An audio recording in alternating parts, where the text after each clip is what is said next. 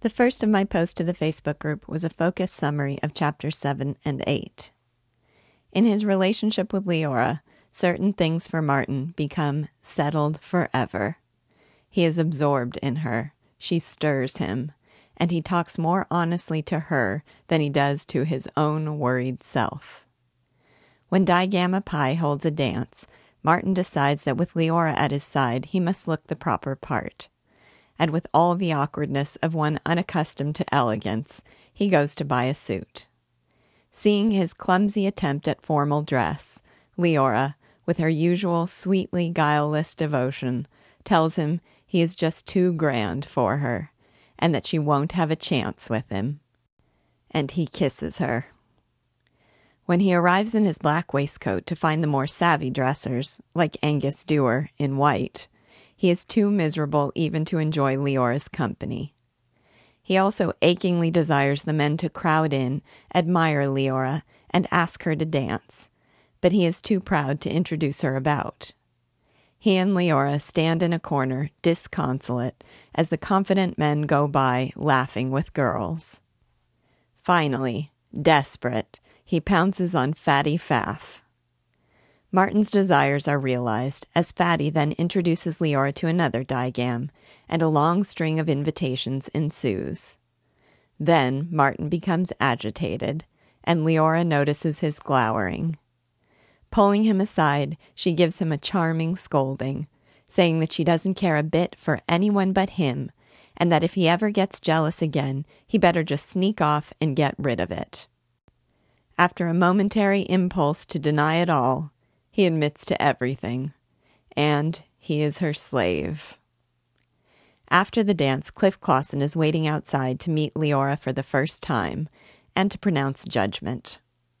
Martin had, of course, spoken highly of her, just as he had spoken highly of Madeline, so Cliff was prepared to dislike her. When Cliff acts like a roughneck, taking pride in being offensive, and Leora responds with her immense power of accepting people as they were, Cliff grows to like her as quickly as Martin did. He declares her real folks. With Cliff's approbation, Martin is warmed to benevolence for all mankind, even Angus Dewar. Seeing Dewar at the end of the room, he approaches him, extends his hand, and offers his congratulations on Dewar's election to Sigma Xi. Dewar's response is worse than rude. He is patient. And Martin declares to Cliff and Leora that he should be shot. That night, Martin lies in bed indignant over Dewar's insult and racked with self-doubt about whether Dewar has something that he lacks. Perhaps, he thinks, there is a technique of manners as important as a technique of experiment. His mind whirls, and he can't sleep.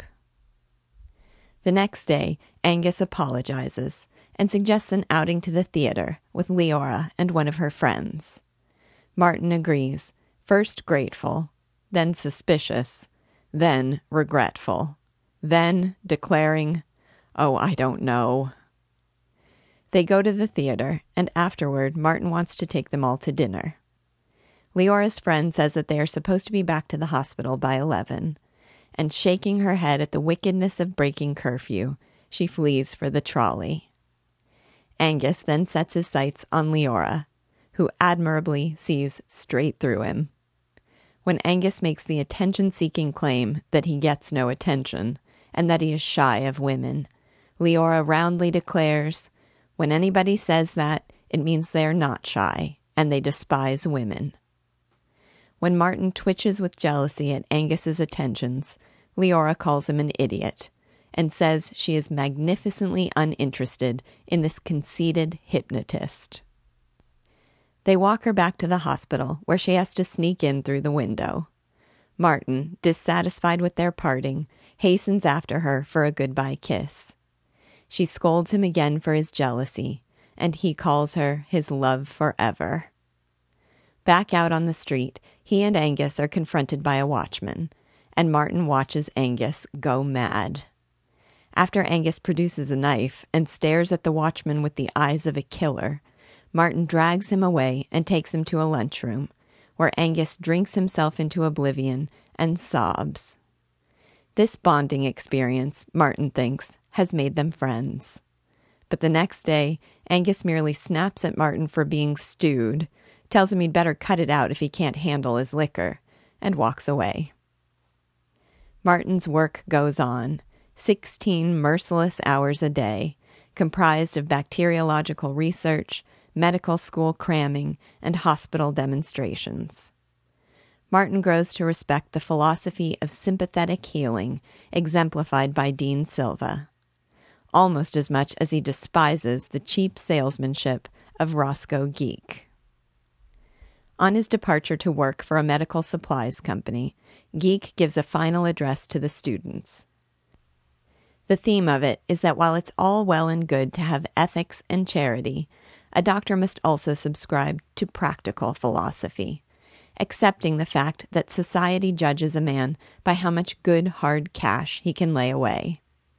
Also, popular success and elegantly furnished offices inspire faith in your patients, which makes them easier to cure.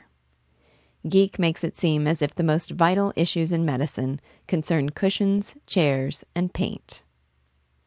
When Leora is called home to Dakota, Martin becomes sick with loneliness, and it shows in his work. Gottlieb becomes impatient, and for once, Martin is impenitent.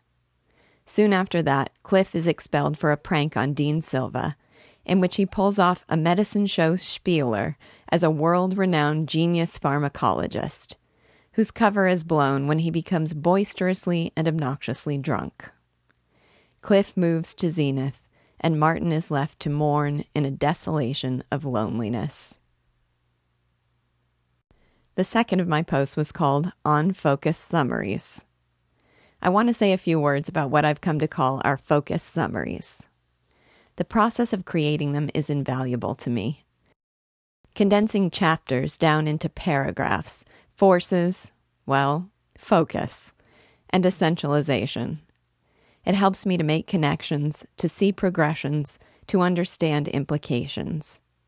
If they weren't so darn time-consuming to create, I'd suggest you write them too. I hope just reading mine offers a helpful substitute for that valuable mental process. Writing these summaries also helps me to more clearly grasp the distinctions in style between authors. To summarize a chapter of Hugo is a vastly different experience than summarizing Sinclair Lewis. Hugo is a plot-driven romantic, and the summary condenses a lot of epic action. Lewis is a descriptive and psychologically astute naturalist, which for me makes the summaries more difficult. Little actually happens in any given chapter, and so much of the value has to do with the fine details of the description. So to condense his work and still preserve its meaning is not easy. I want to clarify one of my distinct goals in writing these summaries. I'm trying, and I'll leave it to you to decide whether I'm succeeding, to condense the chapter without killing its soul. In reading or listening to the summary, I want you to experience as much of the spirit of the chapter as possible, despite the absence of the details that give it a full and vibrant life. Many online summaries exist, but in my experience, they're either tediously boring and stripped of spirit, see Cliff's Notes, or, rebelling against tedium, they opt for humor and sarcasm. See my evil twin, Schmoop. All this parallels broader trends in education. The educational establishment teaches a curriculum that is lifeless and dull, detached from any real meaning or value to the student. The reformers typically teach the same essential curriculum, but try to jazz it up with edutainment. Should I be disturbed that autocorrect was perfectly fine with that word? Should I teach these novels in the classroom, I'll be much better prepared to do so for having done this work. If you ever want to really dig deep into a novel and really foster your own understanding, I recommend that you do it too. You can compare my summary of Chapter 7 to those of Cliff's Notes and Schmoop at the links in the Facebook group. The last of my posts was called Favorites. For me, the essential value of Aerosmith lies in two things. One, Martin's gropings over who he wants to be, and the variety of distinctly drawn potential role models for his efforts. And two, the incisive and even poetic observations that illuminate our everyday experiences. Who hasn't been in a social situation in which you feel like you are out of your element, like others know something you don't? In that state of anxious isolation, you can feel scorned and prodded to self-doubt by the sights you see. Lewis makes the point brilliantly. Quote, "He grew miserable at the sight of white waistcoats, and when that embryo-famous surgeon Angus Dewar came by, disdainful as a greyhound, and pushing white gloves, which are the whitest, most superciliously white objects on earth, then Martin felt himself a hobbledehoy." Unquote. When I was exploring the streets of London with my eldest daughters, we used Yelp to find a place for afternoon tea, and found ourselves at the Lanesborough. Arriving in our sundresses and sneakers, we were greeted by a doorman in a top hat and tails, and wearing white gloves. I can deeply relate to the feeling that in that moment they seemed like the most superciliously white objects on earth. We were decidedly out of our element. Since I told that story, I must insert as an aside that tea at the Lanesborough was positively magical, and the staff warmly welcoming even to us in our inelegant attire.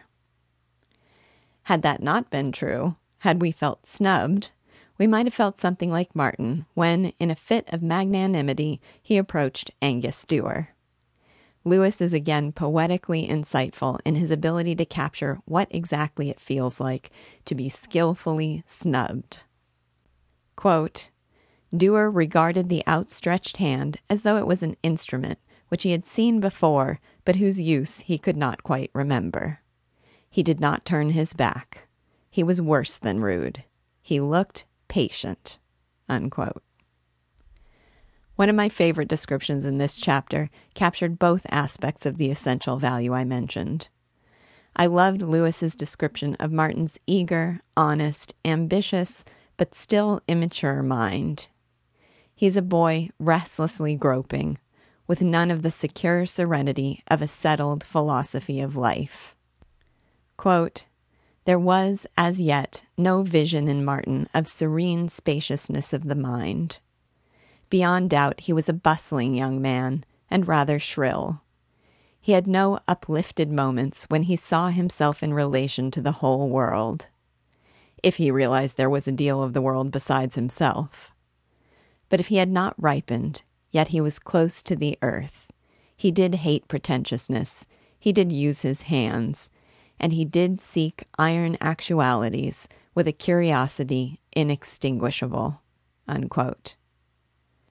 Sereneness of maturity as a spaciousness of mind, the restless groping of youth as unripened, bustling, and shrill, a basic honesty as being close to the earth, and the passionate desire for truth as a search for iron actualities with a curiosity inextinguishable.